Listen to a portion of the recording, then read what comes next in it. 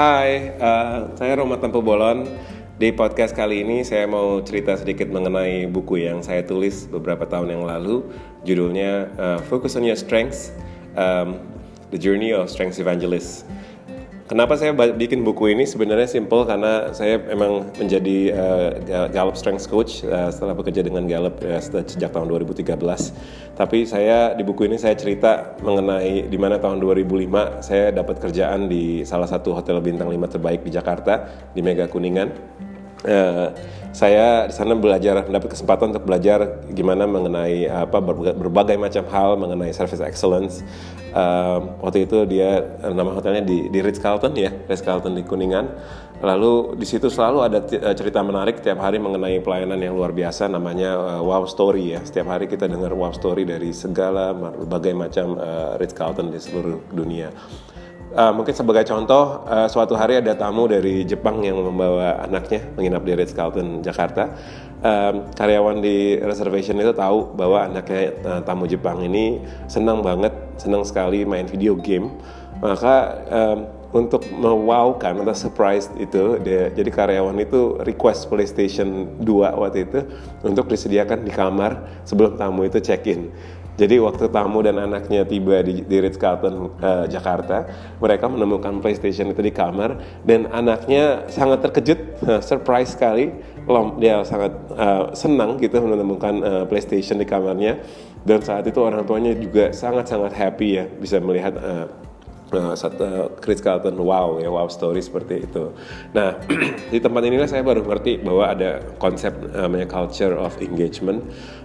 Engagement itu mungkin kalau dalam bahasa Indonesianya keterlibatan atau keterlekatan ya. Dalam konteks cerita ini mungkin karyawan di departemen tadi reservation itu ingin go the extra mile ya, karena waktu itu dia sangat antusias ya, terlibat dan engage dalam pekerjaannya, sehingga saat orang lebih engage akan pengen memberikan impact yang luar biasa juga kepada customer. Nah, saya waktu itu baru mengerti bahwa engagement ini disosialisasikan oleh HR ya. Lalu saya melihat bahwa sebenarnya buat apa sih survei ini gitu ya, dan saya dijelaskan oleh HR, dan salah satu yang waktu itu menarik perhatian saya adalah pertanyaan survei waktu itu nomor 3. Pertanyaan seperti ini: at work, do you have the opportunity to do what you do best every day? Nah, saya dijelasin sama HR waktu itu bahwa potensi seseorang itu akan muncul secara maksimal saat orang tersebut ada pada posisi di mana dia bisa menggunakan bakat terbaiknya. Jadi performa seseorang itu bisa maksimal ketika bakat dan perannya itu cocok. Istilahnya the right fit ya, the right role ya. Masalahnya tidak semua orang juga punya kesempatan seperti itu. Maka dari itu seorang manajer harusnya mengerti gimana caranya menaruh orang itu di posisi yang tepat. Nah, menurut riset yang dilakukan oleh Gallup, seorang yang bisa menggunakan strengths-nya itu setiap hari itu bisa 6 kali lebih engage di tempat kerjanya dan 3 kali lebih baik well-being-nya atau lebih sejahtera ya. Karena memang ada korelasi yang positif antara strengths ke well-being dan engagement. Nah, tujuan saya menulis buku ini adalah sebenarnya untuk membantu banyak orang untuk aware ya akan bakatnya masing-masing dan strengths-nya.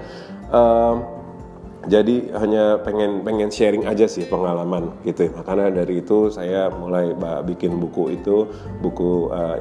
Focus on Your Strengths. Semoga makin banyak orang yang aware bahwa lebih banyak waktu kita spend untuk strengths itu lebih baik untuk kita bisa tahu namanya self awareness, apa sih dominant strengths kita gitu. Jadi mungkin kalau mau lihat lebih banyak lagi detail lagi, mungkin bisa visit nulisbuku.com dan cari di search engine-nya itu Focus on Your Strengths. Thank you.